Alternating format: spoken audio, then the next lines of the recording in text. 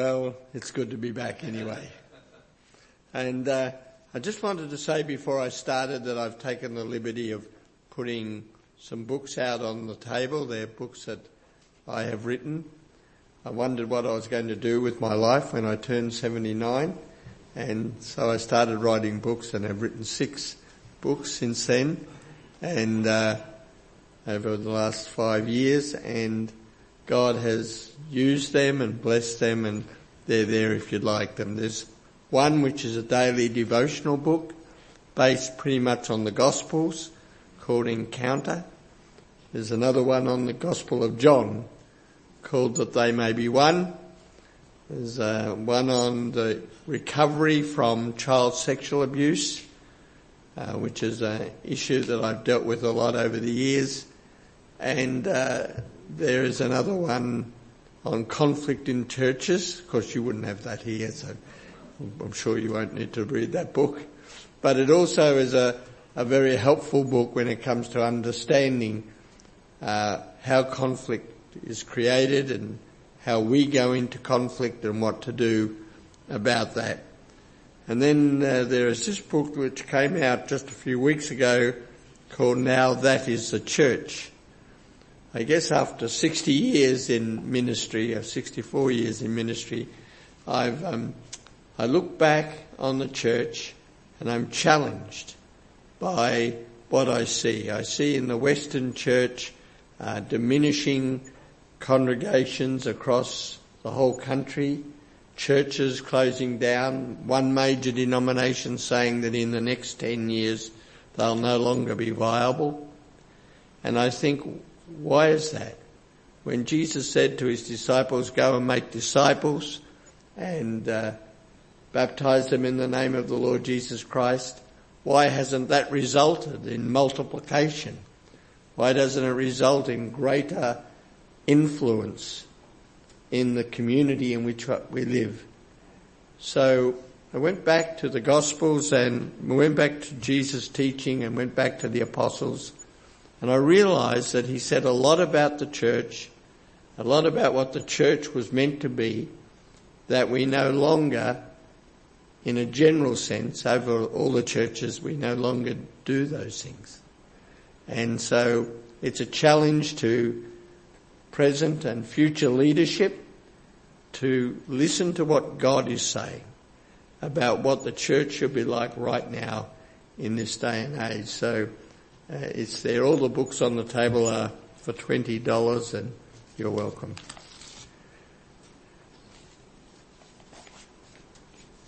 Well, I suppose when you listen to the Bible reading, you thought, oh, gee, and we're going to cop it today. It sounds all very negative and so on, but I really picked that for a very special reason. The reason is it gives me an excuse to talk to you about the book of Ephesians and to put it in the context of the rest of the things that Paul says. And when he gets to this part, it makes so much more sense when we understand what he's already said. So we're going to take a really quick trip through the epistle, and then we'll get to that passage.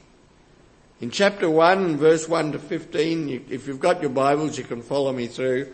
He reminds them of who Christ is and the benefits that they receive from coming to him. It's a wonderful chapter, isn't it? Chapter 1, and talks about Jesus being the fullness of God.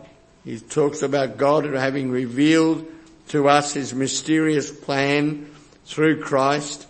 He talks about God's purpose to bring Jews and Gentiles together. He talks about God loving us and choosing us in Christ to be holy and without fault in his eyes. So he reminds us who Jesus is. And I want to say to you this morning, we need constant reminder of who the Lord Jesus Christ is. He is God. He is God in the flesh. He is God, the Son. And everything that the Father is, the Son is. And everything the Son is, the Father is. Sometimes we familiarize Jesus. We sort of bring him down to the way we can understand another human being. But he became human not to show us. humanity, he became human to show us divinity, to show us who God is. And when we see his love, we see his power, we see his grace, we see his wisdom, he is demonstrating to us who God is. And coming to know Christ means coming to know God the Father. Coming into relationship with him. Coming into intimacy with him. Not just knowing God well enough to come to church and sing songs, but to know God well enough to be connected to him every moment of the day. To be able to relate to him as our Father and know that he is relating to us as his children. And then when we get down into verse 16, Paul starts to pray for the people in Ephesus and for us. And he says that he bows in prayer and he prays for them constantly, asking God, the glorious Father of our Lord Jesus Christ, to give you spiritual wisdom and insight so that you might grow in your knowledge of God. What a wonderful prayer. What a wonderful prayer. Not your knowledge of the Bible, although it's good to have expanding knowledge of the Bible. Not knowledge of doctrines or dogma or theology, but knowledge of God. To be able to say, I know him.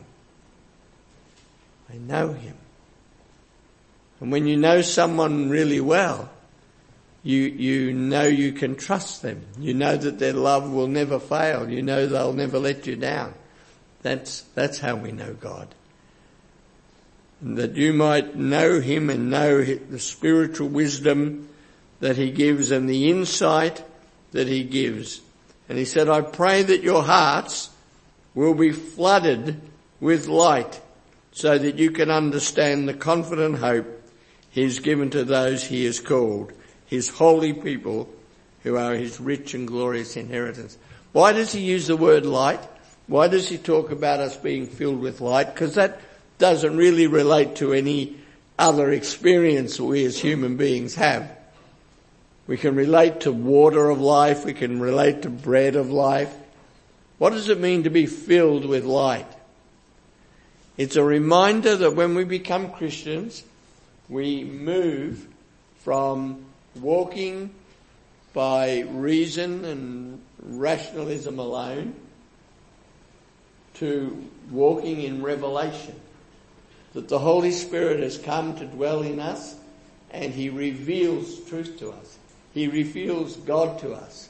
He reveals light to us.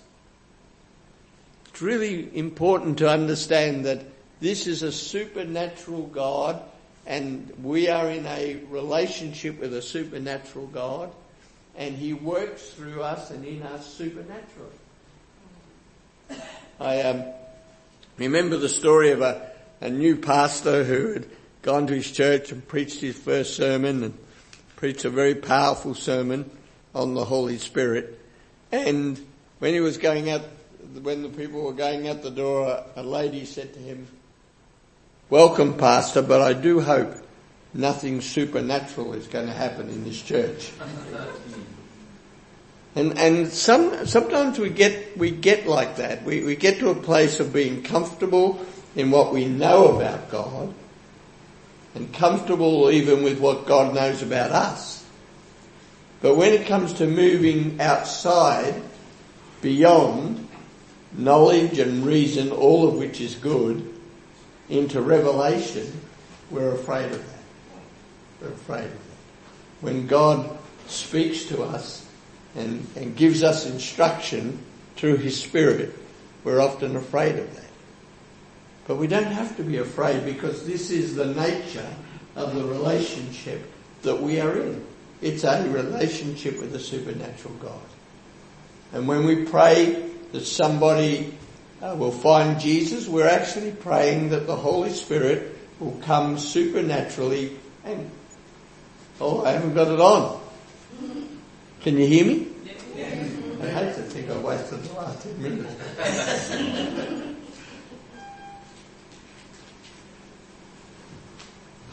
Go ahead, squeeze. Yeah, no one has a microphone, okay. Thank you.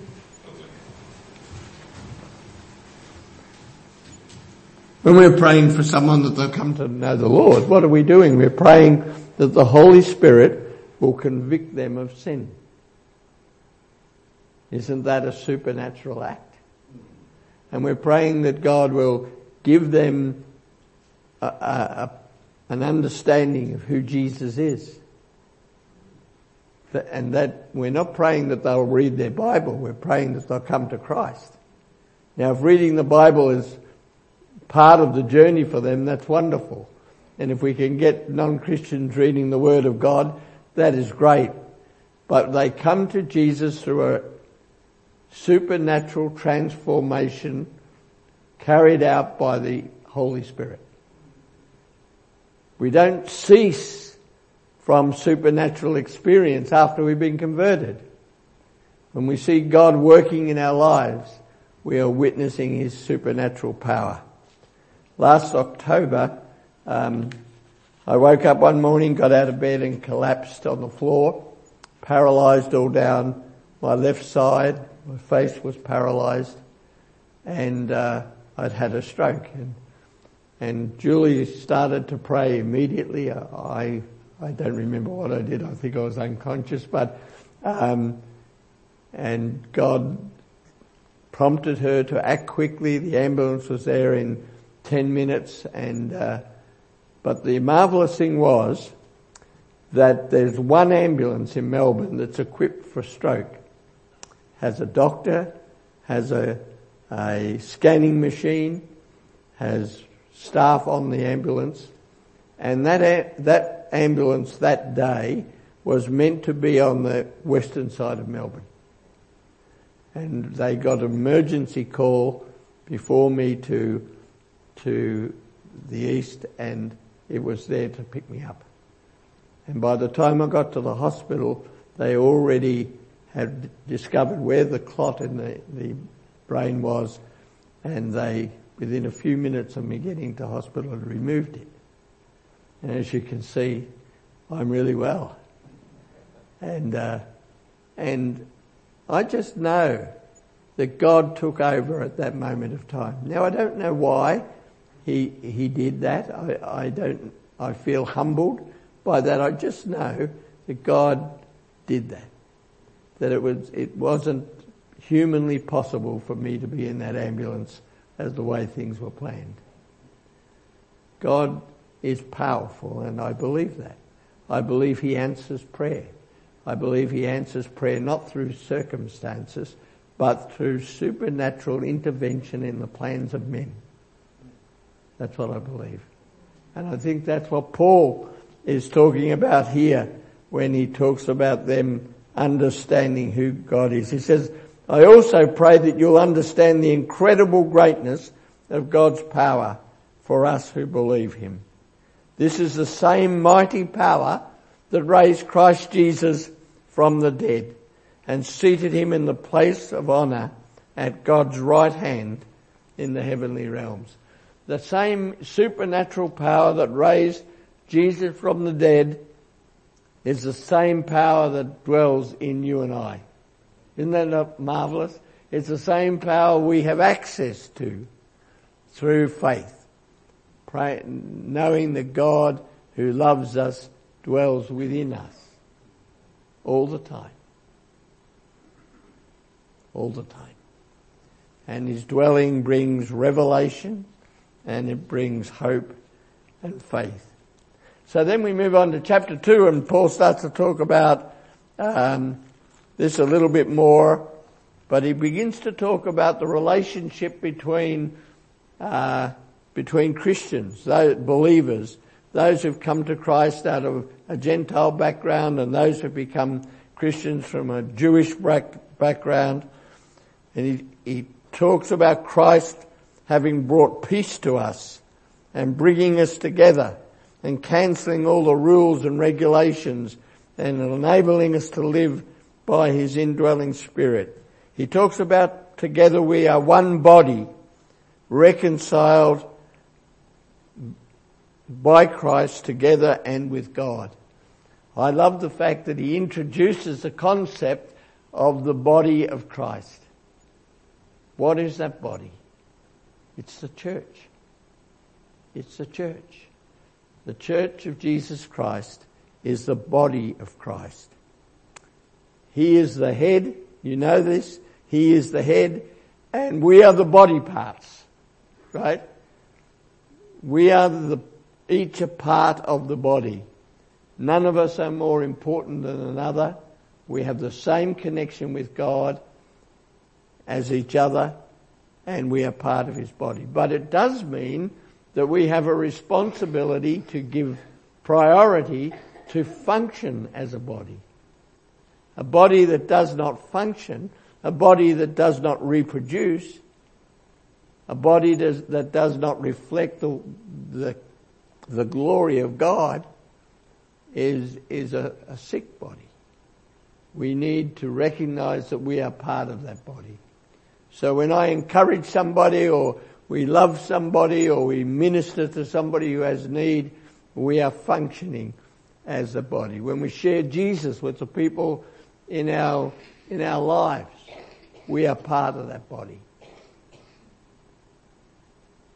And God is working through his body on earth. He has a lot more to say about the body in chapter 4.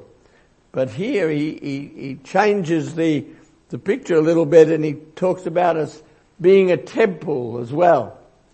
I love the picture of a temple, because a temple is a huge building standing on a hill and nobody can miss it, isn't that right? And when it lights up, everybody knows it's there. And it's a presence that nobody can ignore. And that's what the church is meant to be. It's meant to be a presence in the community that nobody can ignore. Because of the love and the grace that pours out of that church, because of the way people love each other, because of the way they share Jesus with everyone. That's what it's meant to be. Very visible. Light in a dark world. And then we get to chapter 3, and he talks about the church as God's mysterious plan. He says this was God's plan right from the beginning. And he talks about the way he worked with the Jewish nation, and now he brings the Gentiles together, and they are one church. No one superior to the other, but connected together by their relationship in Jesus.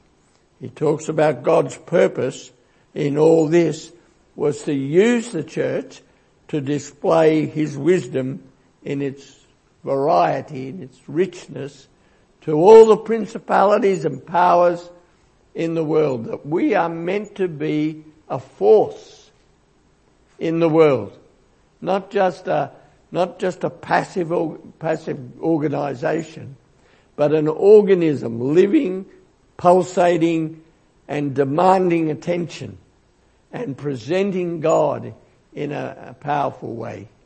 We must not be silent. And as I look back over 64 years, I realise that the church I inherited 64 years ago as a new believer and a new pastor has not really changed all that much. It was silent then. It could live in a community without making an impact. And often the church is doing exactly that across our city and across our nation. It's silent. It is not being noticed. It's not being noticed because it's not bringing this radical message of Jesus. You understand what I'm saying? The message is radical. It's meant to be disturbing, and it's meant to be hope-giving. But how are we communicating that to our community? One of the things I love about the church we go to today is that almost every week the pastor reminds us that we are to be Christ's presence in every place. We're to go into our homes, our workplaces, our neighbourhood, and be Christ's presence there. And you know what that has meant as people have done that? It's meant that they are in an uncomfortable place sometimes where they share Christ in a workplace, or they share Jesus to to friends who are not interested. And they sometimes have to pay a price for that. But the result of that is that every month in our church we have baptisms. Every month we have people come to Christ and be baptized. Next Sunday, I believe, there's something like 12 people being baptized. And that's about the normal that we see every month. God is at work because people are being Christ in every place. The church is meant to be noticed. Christians are meant to make a difference because we have the indwelling God within us. Then we get to chapter 4 and Paul talks about us being called by God into one body. And he talks about there's one Lord, one faith, one baptism, one God and Father who is over all and in all and living through all. How he's given us gifts. How he's given the church the gift of the apostle, the gift of the prophetic, the gift of the evangelist, the gift of the teacher, the gift of the pastor. We are meant to embrace those gifts, pastoral gifts, teaching gifts, evangelistic gifts, prophetic gifts, apostolic gifts, the gift to see the need for evangelism and to pursue that. That the church is meant to exercise all of those gifts. It's not about somebody being a pastor or somebody being an apostle or somebody being an evangelist. It's about the church being all those things, exercising those gifts in the wider community. In fact, one of the problems the church has had over the years is, generally speaking, is that we decided that some people in our church are apostles and some are pastors and some are prophets. But what's being talked about here is the gifts of the prophetic, the gifts of the apostolic, the gifts of teaching, the gifts of pastoring, the gift of evangelism. We need to embrace that. We need to discover who in our churches have those gifts and how we can encourage the development of those together. That's why I love the fact that we get as we get older, we get the opportunity to mentor young men and women and to be able to point them to their own gifts and encourage them to use them. Then he goes on and he talks about us living as children of light. Now it makes sense, doesn't it?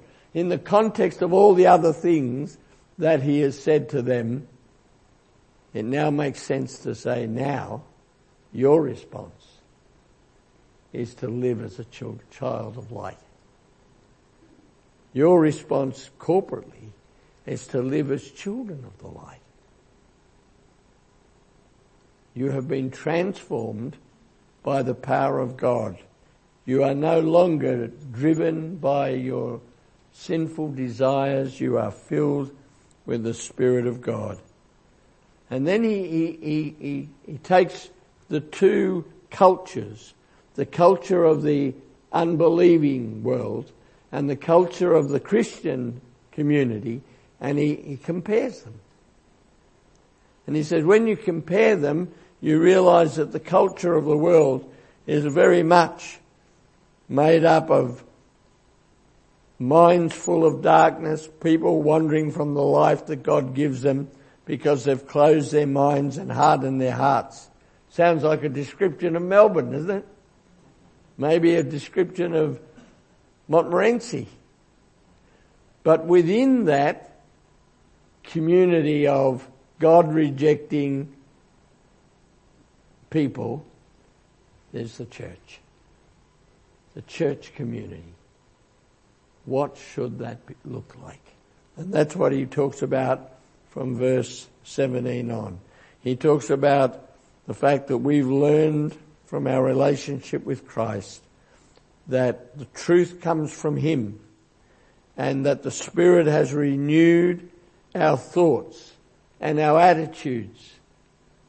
All through the New Testament we have verses that remind us that the transformational work of Jesus through the Holy Spirit is to change the way we think. And one of the things I know as someone who's done a lot of counselling over the years is that there are many people whose minds have been scarred by the past. And many of the thoughts that people still wrestle with in their lives have come from the woundedness of the past. I meet adults who say to me, I'm not worth anything. All I can do is work in the background. Who told them that? Where did they get this belief that they are worthless, that they are unworthy? Who taught them that? Something or somebody taught them that. Some experience or some person taught them that. But the reality is that thought still rules their mind, still rules their heart. There are people who can't trust other people because of their past experience. There are people who are full of fear because of past experiences. God will transform those minds to minds that are centered on Jesus and that know His love and know His freedom. God heals us. He heals the wounded spirit. He restores our lives. Remember that. Remember when you're praying for people that they might be transformed in their minds, that you are praying something that God has come to do. It's not something that He might do if we ask Him. He wants to do that. And He wants us to believe that. So He says, you must not go on doing the things that the world does, because you are a different community. You are a different group of people. You are God's people living in a dark place. And the Ephesians would understand what that means. They knew what darkness was.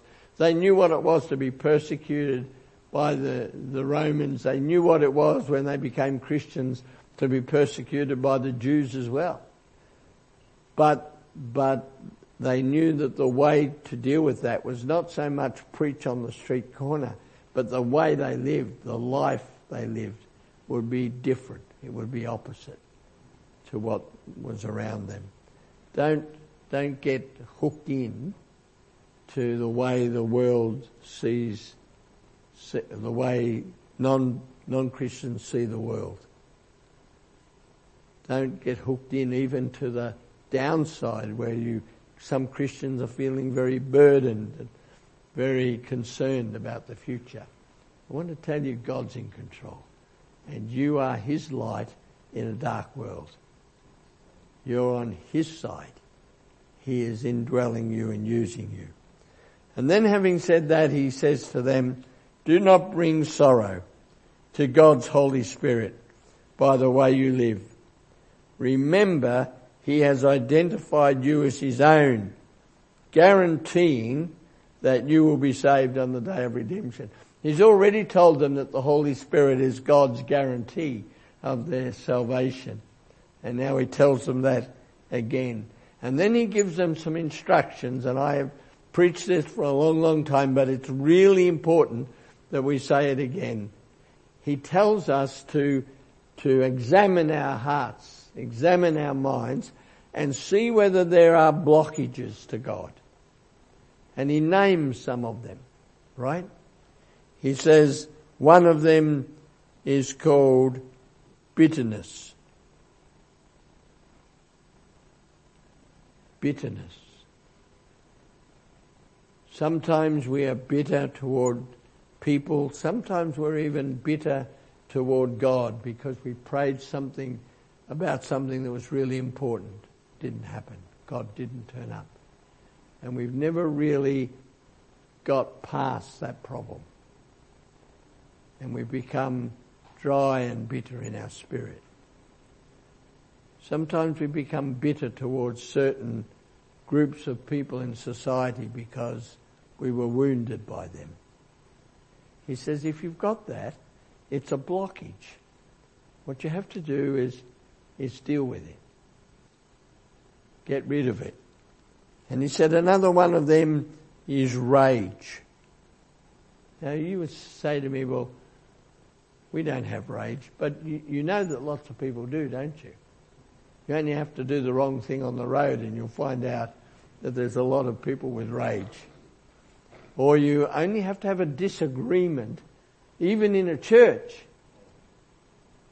and rage rises to the surface. It's sanctified rage. It's not violence. Nobody punches each other. Well, not often. But it's a rage, it's an anger, it's a hostility toward certain opinions and towards certain ideas and to certain attitudes. How easy it is to watch the television even and see reports of a lifestyle that we think is anti-biblical or we reject it as a lifestyle, and to say negative or angry things about the people who are involved. He said, no place for that rage. Put it away. And then he says, calls another one anger, and you would say, well, anger is the same as rage. Well, rage is an open hostility. Anger can be something you never express.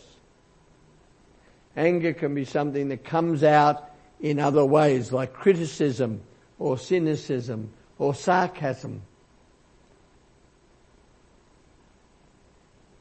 Because what we do as Christians is we often just stuff our anger down inside. We internalize it rather than deal with it. And you can't internalize anger without it hurting you and hurting other people. Eventually it rises to the surface. It seeps through the pores of your personality. And it begins to impact other people. It's a blockage, he said, to the Spirit-filled life, and we should get rid of it. And then he says, instead,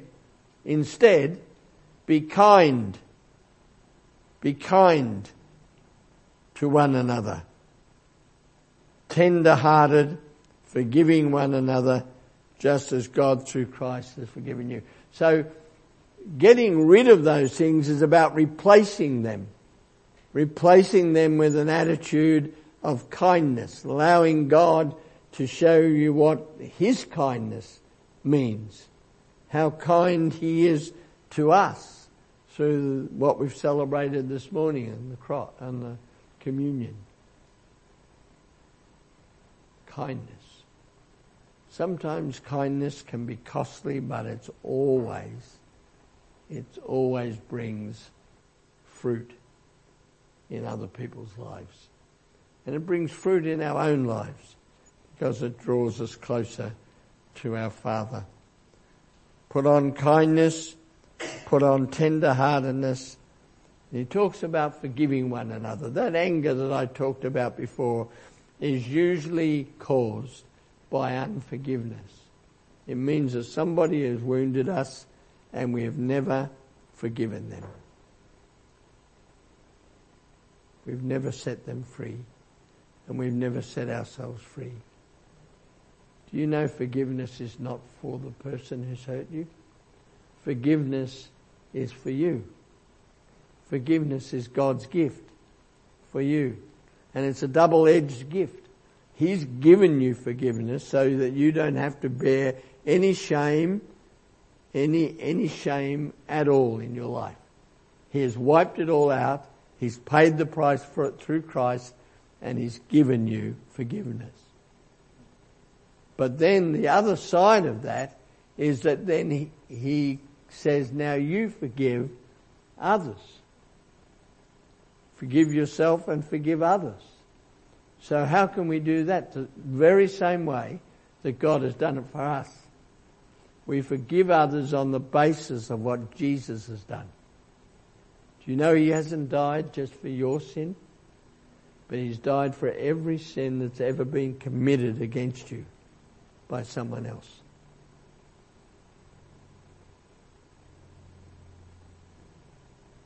So on the basis of the death and resurrection of Jesus, you can forgive them because the price has been paid.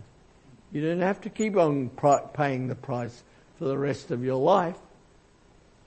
You can set them free because Jesus has done it all. Does that make sense?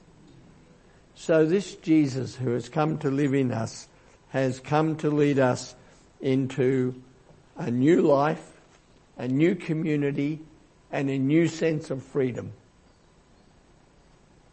Use that freedom to glorify God and to know His peace and presence in your life every day. Let's pray together.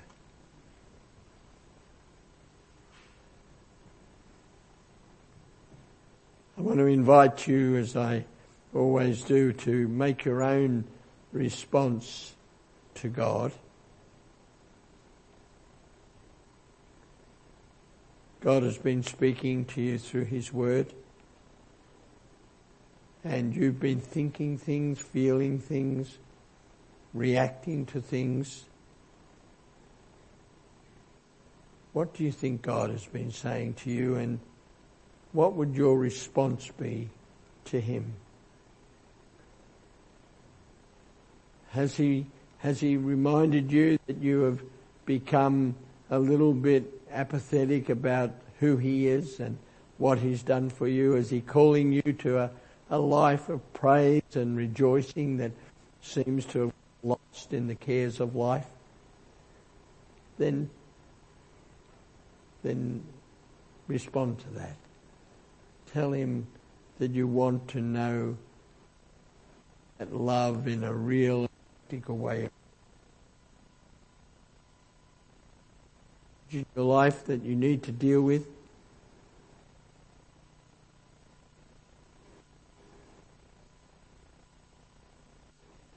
The individual and the person living corporately in the body in the most effective and powerful way. And that you will know the joy of being connected not only to God Himself, to the people of God, in a very special way. Thank you, Father. Father, we just thank You for Your Word. Thank You for Your power in our lives. Thank You for Your grace. Thank You for Your love. Thank You that You're always, no matter how long we've been a Christian, you are always taking us deeper if we are willing to go. You're always wanting to reveal new truth to us, not just reminding us of things we've known, but opening up new vistas of understanding about Your grace and Your love. And Lord, we thank You for that. We thank You that You've never tired of trying to lead us deeper into truth. And we pray that today will be one of those days we take another step toward knowing You better and understanding what You have done for us and understanding what You want to do in us and through us in the days ahead. We thank You in Jesus' name. Amen.